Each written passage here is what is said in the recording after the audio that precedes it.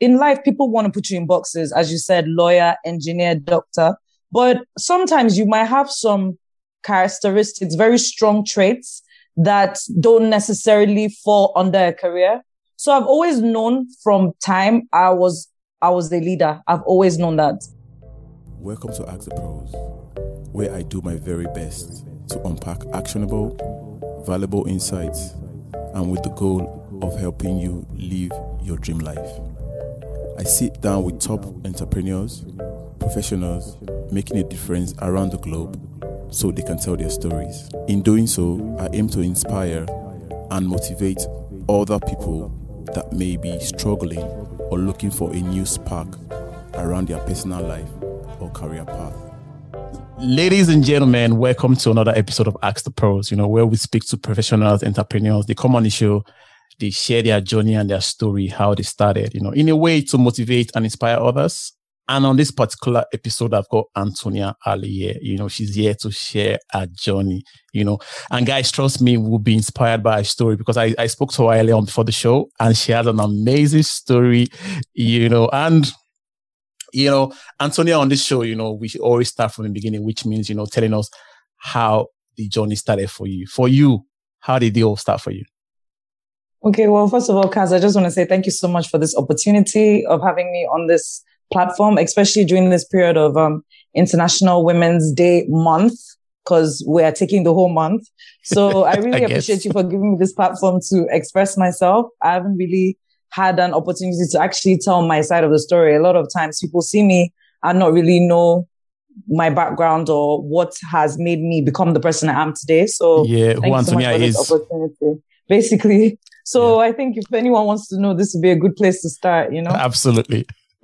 Okay. So I think for me, I would say upbringing. I'm an only child. I was raised by my grandmother. My grandmother is a Danish citizen. She married a Nigerian who was a soldier, and he died in 1997 as a brigadier general. He fought in the Biafra. He got shot, but obviously he wasn't killed. So my upbringing was very much, my grandma is a baby bloomer. So she was born right after the Second World War. So my upbringing was already very different from the typical Nigerian upbringing. When I went to primary school, I already knew I was very different from my friends. Sometimes they'll call me weird because they thought I did weird things. Because being raised by a baby bloomer, there are certain things anyone that's out there knows, like, for example, wastage. She doesn't like wastage, and I've inherited that as well. She was very much a minimalistic person. They're not really, the word is, they're not really superficial or materialistic. They're very simple. So a lot of her upbringing really was instilled in me as a person. And it really made me stand out in my environment. Right from primary school, I knew that I was different. I knew my upbringing was different. And it became very problematic for me growing older, especially when I was a teenager, because already being a teenager is a problematic era. But I think when I was about 20, I realized, okay, you know what? Because I was in England at that time. And then I started understanding that I tend to be a bit more normal in that environment. So I kind of understood, okay, so I guess it's the Oyibo upbringing that I had that made me. But then at the same time, there are quite a few things that we'll say is Oyibo that I feel, Nigeria needs to try and adapt. So I always said to myself, you know what? Nigeria cannot change me. I'm going to change Nigeria. I'm going to be here, as crazy as it sounds. I'm going to be fighting everybody one by one till eventually, the word gets around as to the right way to go about things. So my upbringing was very different, very, very different. And I've learned to embrace it. And life has brought about people that in Nigeria that, embrace me the way I am and understand my background. But majority of the people still think I'm a little bit weird because I'm not your typical, I don't think like your typical Nigerian and stuff, but Yeah, so my upbringing was very different. That's what I was saying. Yeah, absolutely, absolutely. Going back to the point you made about being an only child, because likewise me as well. I'm an only child. So do people always say that, oh, you're a sport girl, you get pampered too much, because in Nigeria, growing up in that environment, there's always this notion that, if you're an only child, they just believe that, you sport to the fullest, Were you that kind of child growing up? So, this only child syndrome about being spoiled, I would say for a little while, I was alone. Like, I mean, I'm an only child from my mom. And as I said, my grandma raised me. So my cousins came to live with us when I was about maybe 3 years old. So that only child kind of ended when I was 3. But still, it's not really exactly the same as having your own siblings. Because, your cousins will gang up against you. Because it was a brother and a sister, my 2 cousins, But in regards to the sports aspect, what I've realized is that when you're an only child, you bond very well with your parents, with your dad and your mom. And that makes you mature beyond your peers. So in your environment, you're heard, you're allowed to express yourself, you're allowed to express anger, disappointment, you're allowed to give reviews. Like, I'm sure in your house, like your mom, like, if the food is not good, mommy, we can, next time we can do a bit better. But then if you're in a house with like 3, 4, now, first of all, being heard is very difficult, so I think because of the confidence we have as only kids, being able to express ourselves, being very brave, people tend to translate that as us being spoiled. I don't know. What do you think?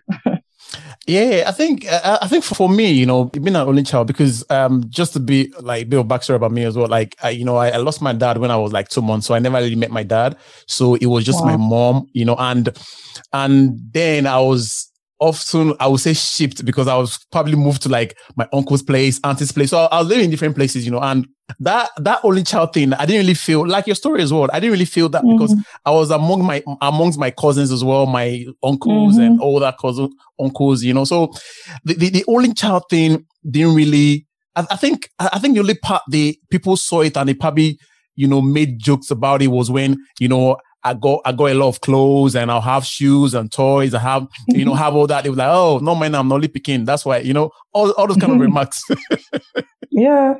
I mean, likewise, we have a similar story because I lost my mom when I was really young. That's why I had to live with my grandma. And for a period of time, I was moving from one place, like my aunties and stuff, to my grandma was like, enough is enough. Please bring my baby to my house, So, I mean, being raised by your grandma, it's a conflict because she wants to spoil you because she's your grandmother, but then at the same time, she needs to be disciplined. So it was a very strange environment sometimes, but, I'm just grateful. I'm grateful for her. I'm grateful for everything she sacrificed. It couldn't have been easy starting all over again from scratch, but she did a fantastic job, if I do say so myself. Nice. Thanks, Grandma. You did a good job. Yeah, thanks, Grandma. Yeah. So, Antonia, moving past, all that, what was next for Antonia? Because now, you're grown, school-wise, what were the things you wanted to do in terms of, growing up, you probably want to be like, you have dreams of being a lawyer or a doctor or engineer, different things, and in that Nigerian environment as well, people often dictate for you what they want you to be as well, compared to now people are like, people just say they want to be like, they want to do whatever they want to do, they don't want to do what they love.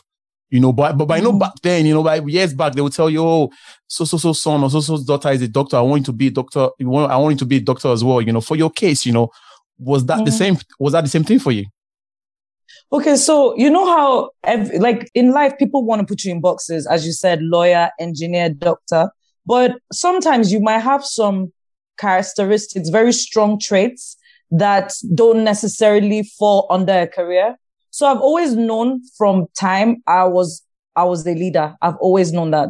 I've always known from time that I was someone that cared about people. Like I was someone that I'm a very empathetic person. And in this kind of environment, it's a bit strange because people think you're coming across as fake when you tell them, look, I understand. There's always that kind of side eye look. So I've always known that I'm someone that I like talking to people. I like listening to people, counseling people. So I never really knew where that was going to take me. I remember I had a teacher in secondary school, government, the government and, we had government, And my government was like, oh, you know what, Antonia, why can't you be the first female president? And I'm thinking, I'm not planning for that. I'm not thinking of that because right from my JS1, I was a class prefect. I was the first prefects, like school prefects in my set when I was in JS3. And I was a prefect right up until I graduated. And even when I was in university, I tried my best to take as many diverse leadership roles as I could, mixed with my curriculum. I've taken leadership roles throughout primary school, secondary school, university. And even now as an adult, I take on leadership roles that are not technically official, like my official job descriptions here and there, with the conflicts within communities, conflicts, within friends, a couple of organizations that I've volunteered to be on governing boards or advisory boards and things like that. So I would say that I wouldn't say it's a career for me, but I do enjoy helping people, guiding people, so yeah. So I think I'm in the perfect profession right now. Nice. So was that what led you to, because I know right now you work with the foundation, so was that part of what led you to key into the organization? Basically, so the individual that, the founder of the foundation, when I was opportune to meet him, he being my mentor, as I got to know him, he's an amazing individual. He's my mentor. I'm so whenever I talk about him, people are like, Antonia is okay now, but I've never actually met an individual like that. Like when I'm saying, okay, talking about a disciplined individual, a very responsible individual, that is, basically I would have loved to say, okay, I would like to be the female version of my founder. So I guess when he met me, he must have been able, because that's one of the traits I've learned with time, you have to have as a leader, is to be able to judge people almost instantly, to be able to tell someone's character, and he's really good at that, being able to tell if someone is, a straightforward person, even those little things you think you can hide, like if you're someone that's a bit of a troublemaker, or you're someone that doesn't take nonsense, no matter how you try to disguise it, he has this gift at pointing it out. So when I met him, the opportunity was presented to me. I didn't even waste time grabbing it. And, I've been grateful for this opportunity every single day since 5 years ago. I was given this opportunity. So I think it's a perfect environment for me. And I'm hoping that in the future, similar opportunities would come up, because I have been working hard on building myself and building my portfolio and my experiences as well. Nice journey and nice story so far, But what would you say is the most difficult thing, you face right now, in your work environment? Okay, in my work environment. Okay, so when I'm saying work environment, because I run an NGO, so you have like your board of directors, which are the people that form the NGO. Then you have like the public. Those are the people you communicate your board's wishes to, or deeds to, So when I'm dealing with people outside of the board, people, that the foundation was intended to deal with, and also other people such as like suppliers and things like that, I have to say the most difficult thing for me is being a woman. And not only being a woman, being a single female, and also being different, because it doesn't take much for you to know that I don't physically look like your average Nigerian. Like I do have a couple of European features, like, nose, lips. So it does come out and people can see, okay, a lot of times people just assume, okay, this one is not, before I even open my mouth, there's a lot of assumptions that are made. So I think being a woman in this country is very difficult. So being a female, being a young female, there's ageism, there's sexism, you still have to deal with the tribalism, because people then want to try and relate to you. So they ask you, where are you from? So it's like, okay, if I say I'm Yoruba, maybe I'm a little more relatable to a Yoruba person, as opposed to me being this very, would I say, what's the word to use? Kind of not too typical looking or obscure. Can I use obscure for a human being? But yeah, sometimes that's how I feel when people talk to me. It's like, where is this one coming from? So, having to do with being a woman, having to do with being a single woman also is very difficult, especially when dealing with more traditional people. So when you're going to the rural areas, they're used to having to receive men. So then receiving a young female that's not married, it's kind of like a bit, especially when it's like you're not from this place. But I guess one thing I noticed that a lot of them are used to politicians, because politicians do a lot for their communities. So they're not really used to people from other communities coming to their communities to assist them and things like that. So they do get a bit skeptical. But again, being a woman is very difficult in this environment, being a single woman and also being a woman that doesn't, that looks more European, because Nigerians tend to think that Europeans are very naive and not particularly, basically, like, I don't know the word that is a bit derogatory, so I don't want to use it, but there's a certain term they use for, people that are not from here. And unfortunately, before I've even opened my mouth, they've already made all sorts of assumptions about me. Yeah, so it's a matter of me now breaking those assumptions before I even get to the point that I'm here to make. So I've not even opened my mouth. They're looking at my ring. Oh, she's not married. They're like, oh, this one, where's this one from?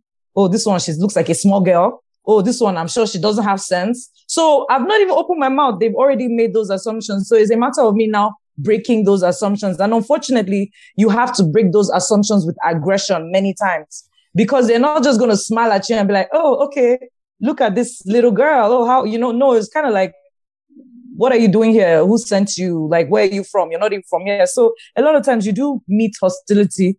And I think this is something that most women would agree with. I don't think it's just, okay, people that don't look, it's that people that look a certain way. I think when I'm talking to my friends, we all have similar complaints, similar experiences, but we tend to also combat them in different ways. So like, as I said, I'm someone that I would try my best to break down those barriers. And sometimes it does have to come across as aggressive.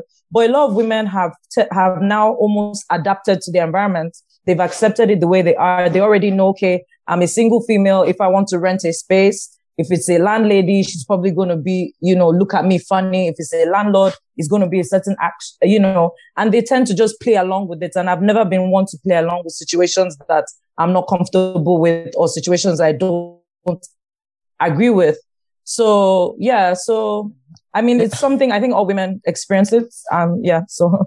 Yeah. From what you're saying right now, I know there are loads of barriers to break, and the way the society see, the female and the male, I can, from what you're saying, I can see that, there's a bit of disconnect, but for you, in that environment, like the male and the female, do you think, you probably think so anyway, but do you think that, the male, they are more favored than the female?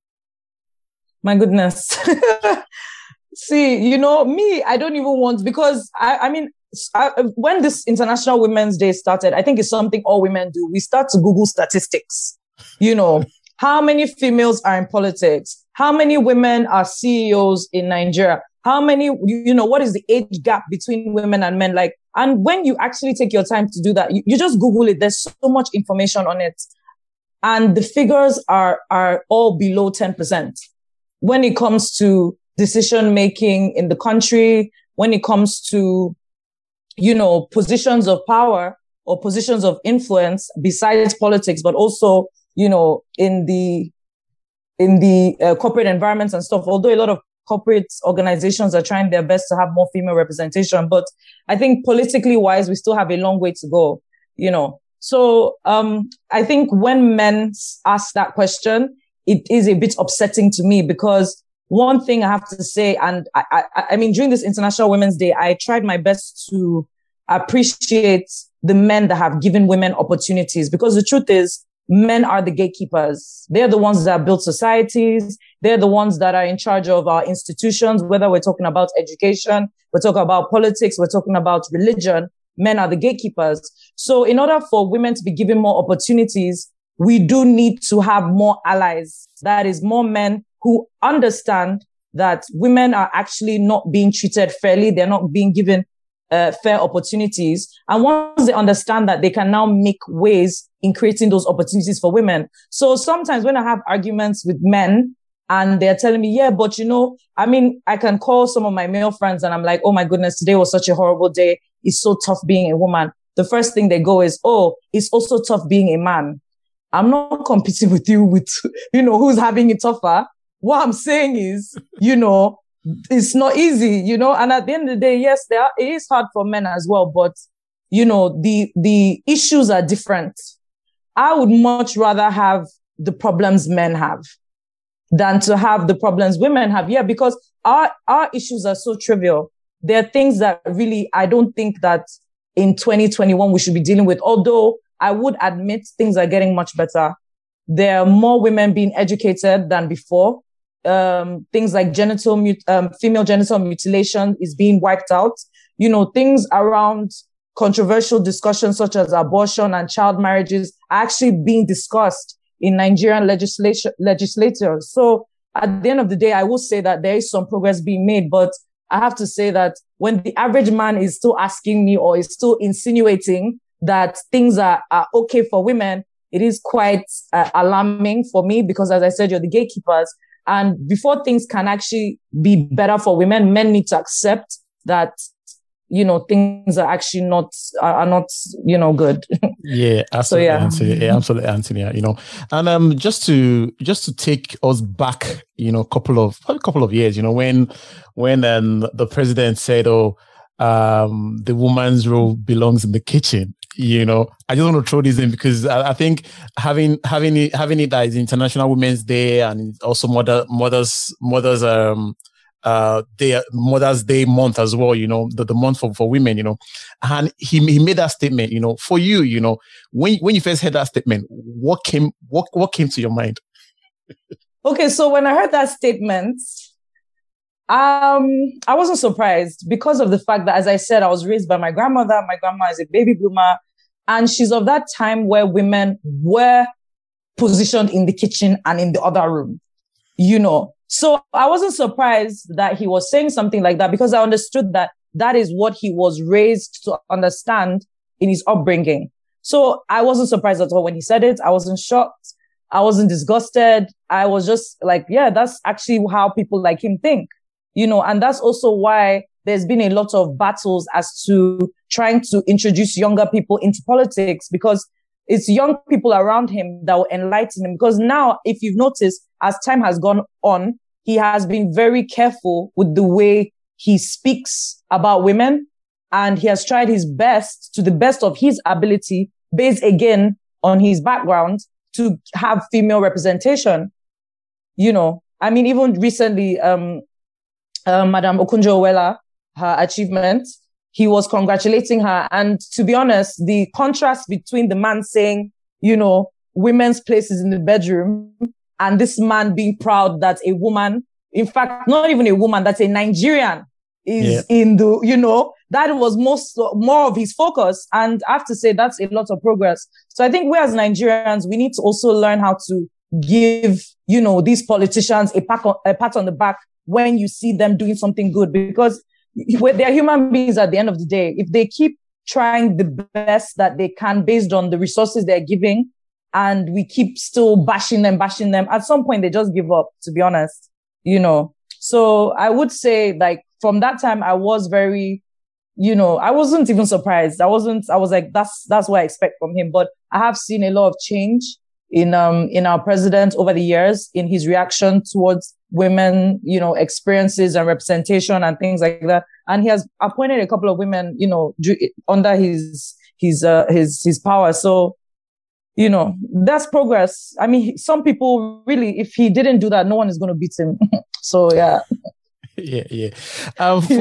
For me, I do like the idea of, that's what a man can do, a woman can do it as well.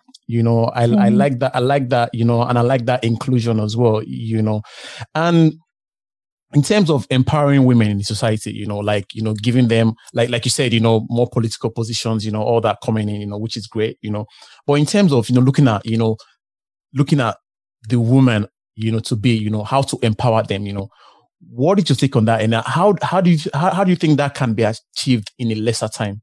Okay. So, a lot of times when we're talking about female empowerment and things, besides educating men, we also have to educate women. Because I've come to realization that there's two types of experiences in Nigeria when it comes to women, right?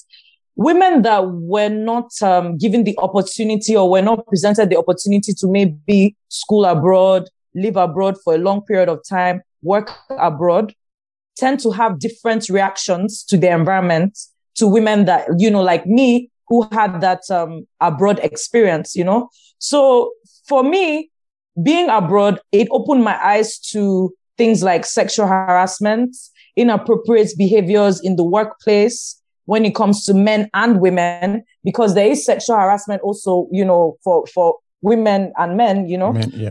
But when you're dealing with people that, you know, didn't have that opportunity to have those experiences, they tend to not be aware of the situation. So a lot of women in Nigeria don't actually know that they are being treated unfairly.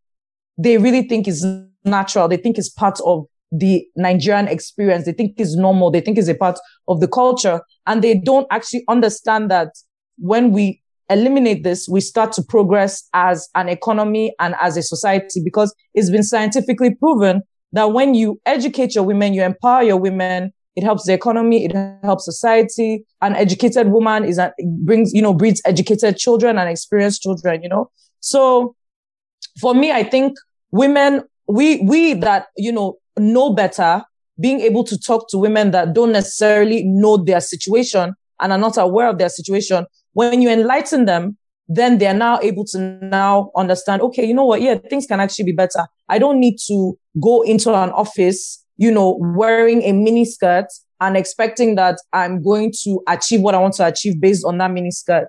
I should be able to work more on like my charisma, work more on my people skills, my networking skills, you know, certain things of my character and my overall presentation that can make that individual feel very much, the word is maybe happy or feel impressed by my presentation. So, you know, so I think women also, Nigerian women too, we that know better, as I said, we need to start giving other women orientation, explaining to them that this is not the way things need to go. And if all women can come together and say, okay, you know what, as a businesswoman, this is how I want to conduct myself.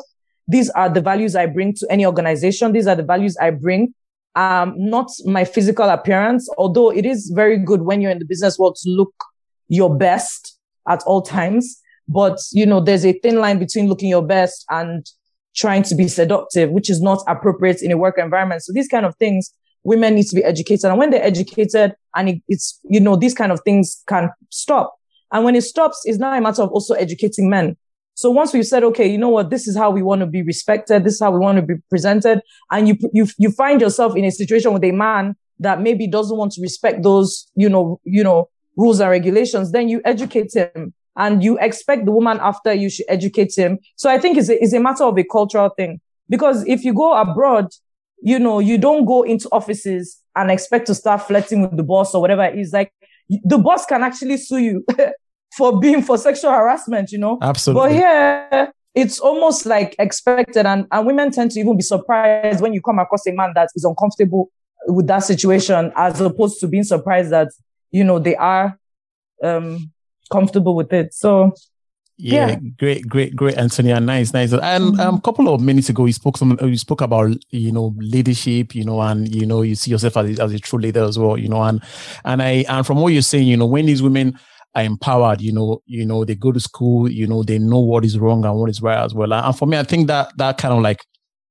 you know, pushes them or put them to be great leaders as well. You know, for you, you know, what makes a good leader, or what makes a great leader? You know, so if you like, it could be your boss, or, you know, or people around you. You know, what do you think are the key characteristics of a great leader? Wow. Okay, so one thing I've learned, there's nothing like a perfect leader. I don't think a perfect leader exists. I don't think it's possible. But a great leader recognizes that there's nothing like a perfect leader, and he's able or she's able to identify her shortcomings and substitute them, you know. So for example, you're a leader, you have fantastic people skills, you know, you're good at talking to people, but maybe you lack in negotiation. So you can, as a good leader, you should be able to know that, okay, these are my strengths, these are my weaknesses. I'm not good at negotiating. This individual is fantastic at negotiating. There's no shame in you accepting the fact that you're not perfect. Try and, you know, get other people to substitute that part in which you're lacking. So I think those are the characteristics of a leader, is being able to know that, you know, your strengths and your weaknesses. you have good people skills, you're good. But then again, there are some leaders that don't have good people skills. If I'm thinking about it, there are some. I mean, I wouldn't say, there's some leaders I'm sure that we can think of that are quite introverted, like introverts, but they had maybe a friend that was more of an outgoing person that was able to maybe boost them to make them look more social and things like that. So yeah, I think a good leader understands that they're not perfect. They do lack in some areas, and they do try their best to find ways to improve on it by maybe getting people to help them and assist them. Yeah. I think I just threw something in there. I think a great leader as well is, I think something about, I think Nelson Mandela says something about a great leader should be a leader that leads from the back. You have to be, you lead from the back and make them think that, oh, you're actually leading them, but you're actually doing it from the back, not you being in front of them and telling them what to do. Yeah. And a great leader creates other leaders, basically. Yes. Absolutely, Antonia. The conversation has been nice, it's been nice, and I, and I like the way it's going so far, but what motivates you?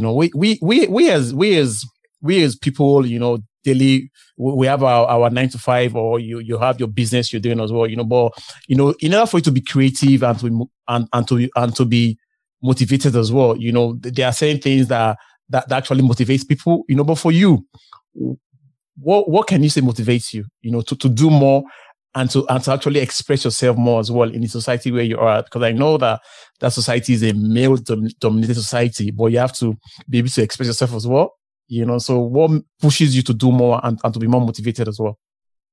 Okay. So what motivates me is, I see progress. I do see changes.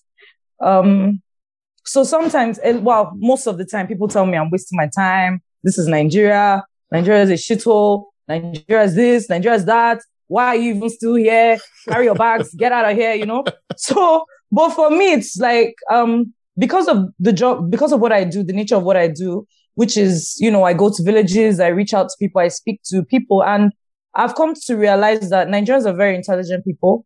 They're very good at understanding. You just need to know how to communicate to them. You just need to use the right communication tools, So when you're able to communicate to them and you see them actually reflecting on what you're saying, that's enough motivation for me. Whether they agree or they don't agree, me just being able to see the fact that I've said something and they're thinking about it, that just keeps me going. I'll keep talking to more people. I'll keep getting, because an idea is like a disease. Once you put it out there, it spreads. And you'll be amazed at what the smallest idea can do. The smaller, just this idea that, why don't we give women a chance? Let's see what happens. You spread it to one person. Before you know it, we're 200 and something million people here. Everybody's thinking the same way. So I think if more people like me, because a lot of the people that, moved back and are here, they say, what, you're wasting your time. These people, why are you talking to these people? They're not listening to you. You're wasting your time. They're not understanding. But I have seen firsthand, because of the nature of my work, speaking to people that live in rural areas that might not have certain privileges that people in urban areas have, still being able to comprehend and understand what I'm saying and reflect on it and think about it, whether they agree or not. As I said, that is enough. That's enough motivation for me. So I want to try to encourage more people that are exposed to share that exposure with other people. They don't need to go to London to be exposed. You went to London. Now just explain to them what is going on there, how it's happening, and things would, because Nigerians at the end of the day, when you look at them for the longest, from my childhood, they've always looked for people to emulate, for people to, and most of these people are on TV. So if they're flipping channels and seeing things they like, and some people that have never been to America have the most amazing American accents I've ever heard. So it just shows that these are individuals that want to learn. They want to be influenced. So, that's my motivation. Once I know people are interested, people think, I don't give up. I'll keep trying. Nice one. Great. But if someone calls you now and say, Antonia, we want to give you a day to be the president of Nigeria, what would you do? Just one day. I will be in Barbados that day. Why? I'll go and hide in my village. Why? You don't I'll want be to in be my village. you don't want to be the president of Nigeria just for a day and Kaz, you did your secondary school in Nigeria, right? Yeah, I did, yeah. Were you ever a prefect? Yeah, I was, yeah. Funny enough. You were prefect. Now, do you remember telling people to keep quiet in the class? Like, you guys keep quiet, so you guys keep quiet, so you guys be quiet, so they're going to come and flog us. Then you have people shouting left, right. Next thing, teacher comes in, everybody stand up, 10 strokes. Now, imagine that times 200 and something million. I do not want to be the president. But for me, yeah, but for me, Anthony, I feel that based on what you're saying, your journey and your path so far, based on what you're saying, I would feel that, if you're given a day as a president, you probably change some things, like being a woman as well, you probably want to, make some changes and make sure that saying things work, and. Okay, wait, president of which Nigeria? Is it this current Nigeria or the future Nigeria? Because this current Nigeria, I can imagine just being there. And I'm like, okay, I want to, madam, change what? What are you changing? Is it not just one day? I beg, please, I can just imagine the frustration. So that day, I'll be in my village. Or I'll be in Obudu Ranch or something, I would not want that. I would not want that kind of responsibility, please. Thank you. Oh, good. Nice, man. Nice. Well, how you've seen, like you lived in Nigeria for quite a number of years now, and you've been in that society, Would you say there's a favorism between how the bosses treat the female staff or the male staff? Would you say there's a favorism, when it comes to that? Okay, so I will use my personal experience and I'll use the experiences of like my friends in our environments, because I don't really want to speak for everybody's situation is different. I'm sure, especially when we're talking about different work environments. I'm sure female engineers have different experiences from female doctors, have different experiences from female, plumbers or something, So for me, in my environment, and again, my friends, I wouldn't say it's favoritism. I'll say it's more of a protection. I feel to a certain extent, male bosses in Nigeria feel protective over their female staff. They feel like those are a part of their assets and they have to protect them and make sure that, they are not rubbished or they are not, badly treated, So as I said, I don't know other people's experiences, but I'm just talking about my experiences and that of like my friends. It's more of a protection. It's more of a protection type of thing, So, but I have heard some stories about, favoritism, but I cannot speak for it because I haven't experienced it. What I've experienced is more of a protection thing, and all the other females that I work with is the same experience for them, or I have worked with is the same experience for them, and my friends too. The way they talk, for example, where one of the places I worked previously, if you get a certain amount of commission. If you sell something, you get a certain commission. And we had an experience where a young lady, that time, early 20s, sold something. And the boss goes, oh, that commission is too big for you. What are you going to do with it? So it's almost like, you're not my dad. I worked for that money. Please give me my money, But yeah, so it was more of like a protection thing. I didn't see it as I just saw it because, if it was a boy, I'm sure he wouldn't really have, or a man, I don't think he would have gone that far. So I have heard some stories, some very sad and upsetting stories about, this favoritism, but not in a good way. But again, I personally haven't really experienced from like a boss or employee point of view. I've been blessed not to experience it, but the favoritism does exist, but not in a positive way. Yeah. But so after that, from my own experience, I like where I work, I think I'm in the construction industry. So that in construction, it's a male dominated environment, so amongst my team, there's a female there. She's also a planner as well, and my experience with that is that, people always like favor her because she's the only female. We tell look after her, we don't want to lose her because we know that, okay, this area of work is a male, dominated area, and to add to that as well, I think in Nigeria, you hardly find women that are mechanics. They are always guys, you know. I know there are a few out there that I've seen on Instagram posts, like the lady mechanics. Yeah, people celebrate them. Yeah, people celebrate them. You know, I think in that kind of environment, you know, if I meet a female mechanic, you know, out of just, you know, subconsciously, I'll just give her my card because I know that, okay, I've never had a female mechanic before, you know, and I think in terms of favorism, or, you know, trying to favor the male or the female, I think in those kind of settings, you know, I think the female would favor more. You know, what do you think? What do you think about that? Yeah, so that definitely, based on the experience, wanting to experience a female, you know, it's more of like a tokenism, more of like just being. Yeah, I don't think it's on a serious. The way it's sounding, it doesn't sound like you're taking these people seriously, you know. So it sounds, oh, this is so cute. She's a mechanic. Let's see what she can do. We'll give her a little golf, you know. Won't give her a Bentley. Let's give her the golf so she'll know, you know. Which again, you know, which again is a bit condescending, you know, because yeah. So that's why I would prefer to say protective and not favoritism, but there are situations, you know, like positive favoritism where, like, as you said, in your workplace and the mechanics. But then the thing is, my question to you is, if you have a female mechanic and she does a fantastic job, are you going to keep patronizing her? Yeah, absolutely. Because because I want this, the thing is, okay, I want A to be done and A is done. Why would I change that?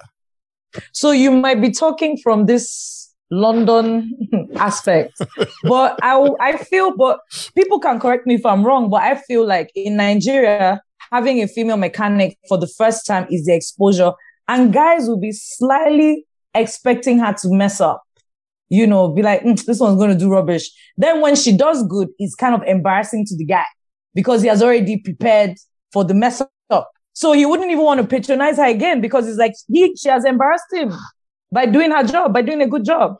So I feel like in this environment, that kind of situation, having a female mechanic will mostly be for like entertainment purposes and maybe just a derogatory. I don't know. That's just how I feel based off of, you know, experience of being a woman. I don't really see that many men wanting to patronize female. I mean, there was something called the lady mechanic. I don't, you know, it was because I actually went out to look for it. I don't, you know, if I feel by now we should have had hundreds of that, you know, it should just be a thing, but it's, yeah.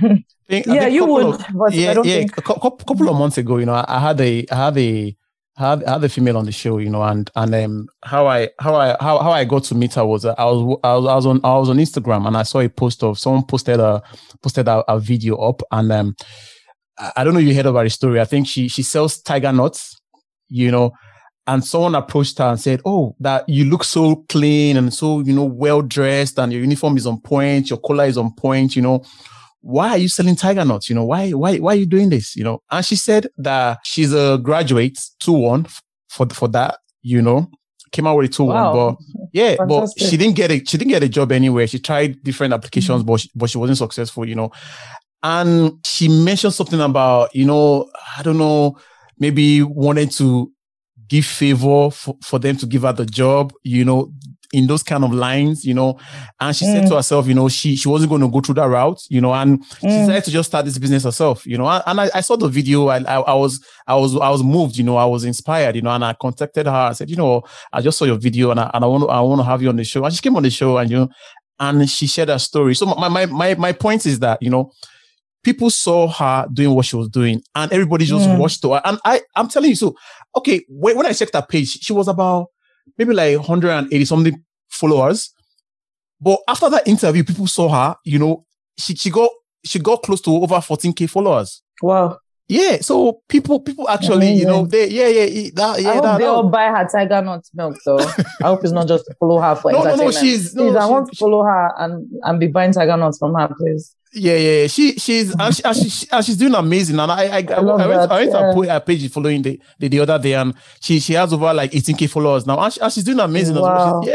I love that. She's doing an amazing job as well. You know, she's doing great. She's doing great. Wow. You know, And she believes in herself. Yeah, she does. Antonia, your journey has been good, It's been nice, an amazing journey, amazing conversation, If you were to look back in time, would you change anything? I think I would have embraced myself sooner.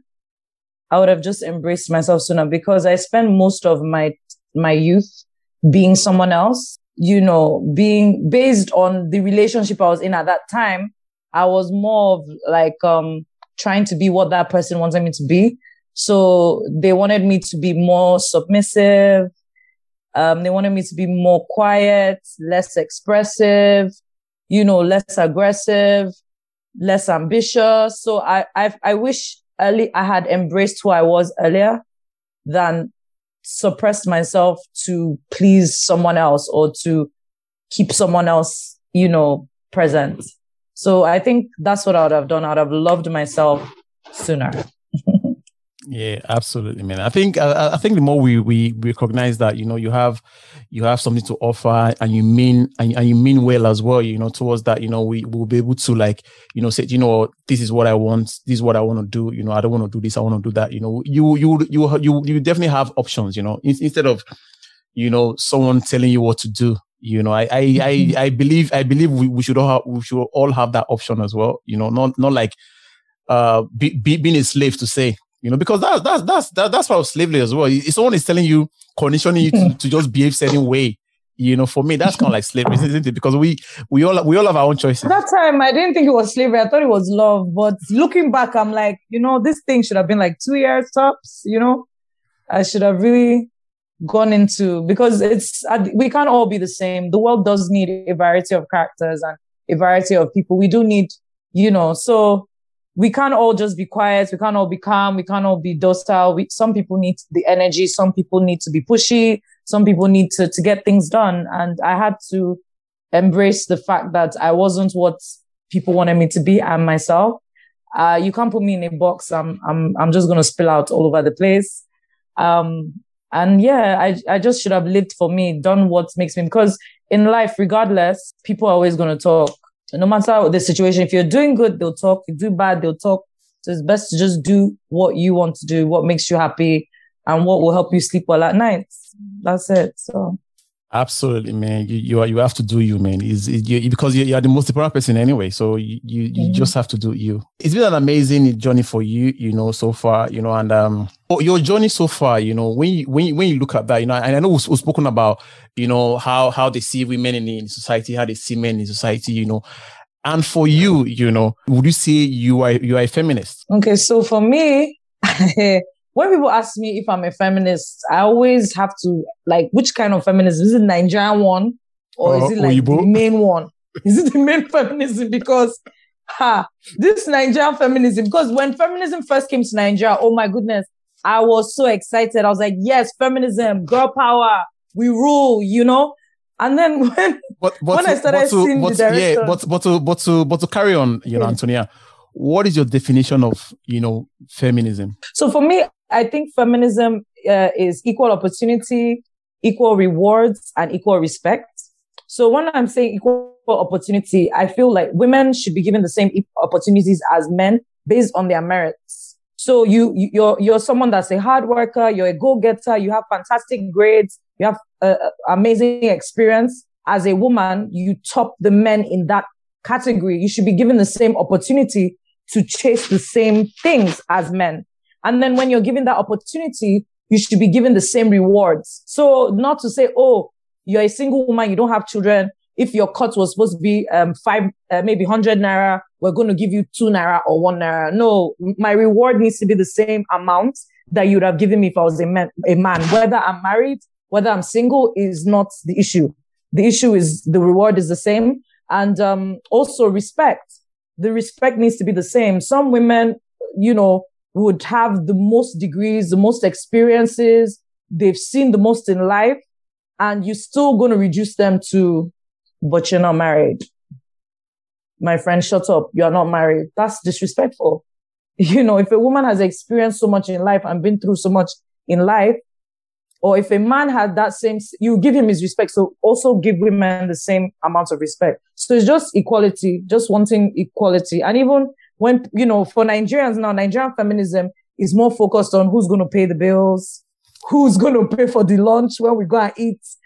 Babes, we're going to get to that side. But first, let's get the same amount of money as these men are getting first.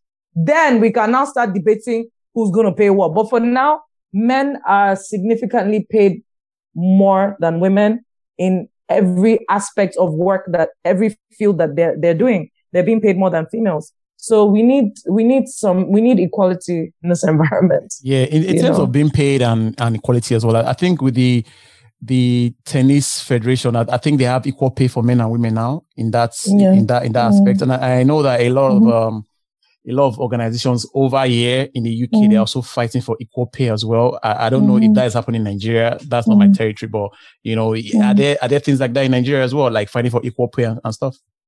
Okay, so now you see why I'm saying Nigerian feminism. So there are a lot of movements that I've discovered on social media. There's things like Elect Her. There's an organization called Elect Her. There's Women in Politics. There are a lot of WIMBIs. There are a lot of platforms for women. But when you actually see their following, you see 2,000, 5,000 people. But then there are some other individuals. I don't want to mention names. They come out and they talk about how to finesse guys and how to get rich guys and things like that. And these girls will follow them claiming that they are feminists. And I'm just like, no, sweetie, that's not what feminism is about. You need to be following these people that are trying to get more women representation in politics. That are trying to get more female CEOs. That are trying to get more female positions in key leadership roles. Those are the people that we need to start following for us to be able to achieve true feminism in Nigeria, for us to have true progress, true equality, So I'm not saying, all those other people, how to finesse men and stuff is an option, but that isn't feminism. That's not what it's about. And I feel like a lot of Nigerians would describe that as feminism, which it's not. But would you think that, when it comes to the culture, how we're brought up in Nigeria, our parents as well, do you think, that also affected as well? Because, you have things like, well, that is not our culture. The culture is that, the man is always first, like with the Igbo culture, there's always, I think they always celebrate the man, with other cultures as well, but would you say that, in Nigeria, thinking Nigeria as a whole, let's use Nigeria as a yardstick now, would you say that culture actually affects being a feminist or feminism? No, it doesn't. When we want to talk about tradition, we can't decide to pick and choose what we want in tradition. But we had situations even in the olden days whereby our elders, leaders would always consult elders before making decisions. Nowadays, the elders have been casted away. Like elders, no one is listening to elders anymore because they don't have money, Absolutely, so the things that we are respecting now, is not traditional, such as money, It was a matter of experience. It was a matter of wisdom. It was a matter of, okay, this individual is able to communicate in an articulate way, is humble, has gone through a lot, Then you go and meet. That's when you're chosen as an elder. Then a leader goes there, consults the elders, makes decisions. But now, where are our elders? They've been cast away because they don't have money.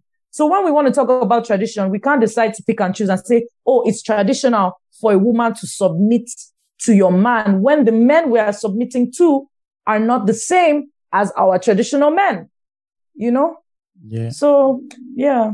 Yeah. I feel that. I think for me, the way the world has evolved, and you rightly said, money has become a tool now that people use to just throw away a lot of our traditions, because of money, people don't tend to.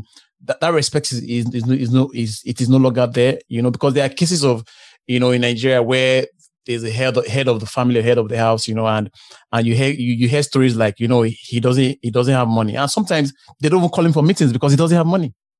Yeah, which is pretty sad, but you can say, it is what it is, and that's the way it is. No, we can't say it is what it is because now you want us women, you're saying, you don't want to empower us. That's the reason why Nigerian men don't want to empower women, because they know the moment we are empowered, the moment we are being paid more than, we might have second thoughts of keeping a man. We might have second thoughts because, again, we're talking about tradition. It's okay, the man is the head, but we're no longer tradition. Men are no longer traditional in their ways. Like, staying out of the home for days, straying out in all sorts of, engaging in all sorts of unnecessary, every day on blogs, we're hearing things about side chicks come and insult, your wife at home and things like that. Like, that is not traditional. That is very untraditional to have some, so I feel like that's one of the reasons men don't want to empower us, because they're not ready to do those things that they need to do as men that will earn the respect of women. I think a lot of women now have seen men finish, or I've seen these men finish. So they've seen men finish. It's a lot of politics going on here. But I think Nigerian men really need to start looking back at those traditional ways. Start looking, we're not saying don't have fun, but you need to start showing. You need to exhibit discipline. It's not easy. It's not easy to be a man. No. Being a man is not just about your physical appearance. Like, there are certain restraints and disciplines that men possess that women don't. Because people just say, oh, women, we talk anyhow. It's not as if men don't have things to say. It's that discipline of being able to hold their thoughts, that discipline of being able to pick what comes out. Because they say when women are angry, we just talk anyhow. But no matter how angry a man is, he still is able to calculate his words. That's a fantastic trait of a leader, So men naturally do possess certain, leadership skills that women don't possess. But it seems like men are throwing it away, like, oh, they're not bothered. Though, as long as they get money, we're going to respect them. And it's like, yeah, we respect you. But then that's why when the money finishes, you will not see your wife in the house. Oh, wow, nice. It's the truth. It is the truth. But would you say that, I think, would you say the upbringing, matters as well, because if, let's say if you probably have a single parent, you probably brought up with just your mom, like you or your grandmother brought you up, or you just brought up by your dad, would you say there will be a disconnect in terms of how you were inducted into the society? So if I'm talking from my own experience, again, as I said, I witnessed my grandmother being submissive to her husband. I witnessed it. But then again, her husband was a very disciplined individual. He was a soldier. Soldiers are extremely disciplined. He carried himself in a way that warranted respect, So for me, if I say, okay, some people might say, oh, okay, Antonia, you don't have respect for men or something like that. It's not a matter of I don't have respect, but there's a certain type of man I was used to seeing growing up.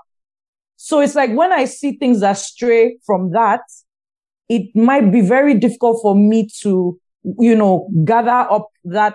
I don't know how to explain it, So I think upbringing does influence the way we react to people and the way we react to situations. But I don't think it's in a negative way. I don't think it's in a negative way. But it does. But even if you say, okay, there's no man in the house, or as long as there's a male figure around, and as long as you can have a mom, like in some homes, you have situations where, okay, the father has passed away, but yet you still see the girls, finding fantastic husbands, being submissive in their homes, being hardworking, so upbringing affects it, but I don't think, it has to be, there's a man in the house for you to be able to see, okay, this is how a man behaves or things like that, So it all comes down to the individual and the upbringing of the, basically, and the upbringing of the whoever is in charge, basically. Yeah. Sorry. So based on your experience and how you've, grown and, your everything you've come through, along your journey and your story as well, what would your ideal man be? What would you say an ideal man to you is like, like someone you want to be with or you want to live with for the rest of your life? Wow. Hey. As you just said that now, my grandmother's voice came in my head and she said, oh, Antonia, the man you want, does he exist? I'm like, what does that mean? But for me, I think, again, as I said, my ideal guy, I'll say is a protector, is ambitious, is loving, And yeah, that's basically. Yeah, another thing I don't ask for much. Yeah, another thing you should also bear in mind is that, we are humans and we are not perfect as well. We learn every day. We tend to kind of like structure the way we act to certain things. Like me, I would say I'm not perfect. I'm also learning as well. And I'm a dad of three girls. So you're a girl dad. Yeah. So it is quite a challenge, for you to kind of like, look at, okay, it's a man's world, but you have girls, how are you gonna, bring them up to fit into this society as well, So on all in all, what I'm just trying to say is that, well, we can have. But do you want them to fit into society though? Well, when I mean fitting in society, it's not just them taking society for what it is. They also have to make up their own mind as well. Know what they want to do as well. Do things for themselves. If they say A is A and that's how A should be, I believe that you should also think that, if there's A, there can be B as well. Not just conform to that thing of like my kids. They're very. The eldest one is 8, 4, and I have a 10 months old. But the 8 and 4, even in school and nursery, they are very outspoken. Like they will say things, and other parents will be like, your daughter Carissa, she's so very outspoken, and she's so But like what you said again, I would also give it to their mom as well, because she's like. Like the dad is from where we're from. The dad is always the one that, all you're thinking about is making money. You want to just do things but the mom is the one that stays at home to educate them. She does the homework as well. Takes care of them. So I give all that to her. She's bringing them up in a way that I'm seeing like she's doing an amazing job. Which is fantastic and which is great as well. But in all, we are not perfect, and we are learning every day, So yes. So back to the question of your ideal man, to say there's no perfect man anywhere, and of course, I agree. But that doesn't mean you should settle for one that is just there, But you also need to, just at least try. Let's know you're trying. I'm trying, but the thing is, it's not like am I supposed to go and hunt for them, or how do I have to? I don't know. Like, people just say, try. What do you want me to do? Because people say, smile more. But when you smile too much, you look crazy. And, so, I mean, when it happens, it happens, Yeah, I can't really. Nice. And also, this lockdown didn't help matters either, we are not able to socialize and meet people. So, I know. When it happens, it happens. I don't think it's I don't want it to be my identity. I still insist on people giving me my respect, whether I'm married or I'm not married, whether I have a boyfriend, I don't have a boyfriend. Absolutely. I demand my respect always. Absolutely. It's been an amazing conversation, man, Antonia. To end this, what would you want to leave the listeners, the viewers with? They would say, I listened to Antonia, I watched Antonia, and she was fantastic, she was amazing, and I'm going to take this from her. What would be that thing? Don't worry, you are. Okay. Okay, so I think what I want women to do is to focus more on women and less attention on men. Focus more on yourself. Focus on what you can contribute to the society. Start, volunteering for more things that you can impact your knowledge. Like, go to schools, talk to children, talk to girls, talk to people about your experiences in life. Try and pick up more hobbies. Try and do more volunteer work. Because I think women, even on Instagram, social media, it's almost as if Nigerian women, our lives revolve around men, which I don't think it should be. I think it should just be a part of our lives and not the main focus. And I think for men, I want to encourage more men to please understand, Nigerian men to please understand that, yes, things are hard for everybody in Nigeria, including men, but it's much harder for women. I know a lot of men think there's something called bottom power. Like, oh yeah, when a woman goes somewhere, she just needs to wear a short skirt and she gets what she wants. But men need to understand, yeah, a lot of these women, if you ask them when they were like 10 years old, yeah, do you want to achieve this, by hard work, or do you want to achieve it? Because, a woman using her body to do things is not glamorous. It's not nice. I'm sure there are a lot of women that if you gave them that option, like, look, if you just work hard alone, because these women that use their bodies, they're working very hard for that opportunity, very, very hard, but they still need to go that extra mile a lot of times to be able to achieve what they want to achieve. So, like, I want men to understand that women have it hard. We don't enjoy the harassment. We don't enjoy, I'm not in a work environment to be flirted with. No, like, that's what the club is for. And if a woman really likes you like that, she'll probably invite you after hours. But if she's not inviting you after hours, she doesn't, because even now as the exposure is happening, because it is happening in the work environment, they talk about harassment and stuff in Nigeria. And a lot of men are saying, oh, so if I do this, is it bad? If I do that, is it bad? So men need to start asking questions, talk to women, especially women that, know right from wrong.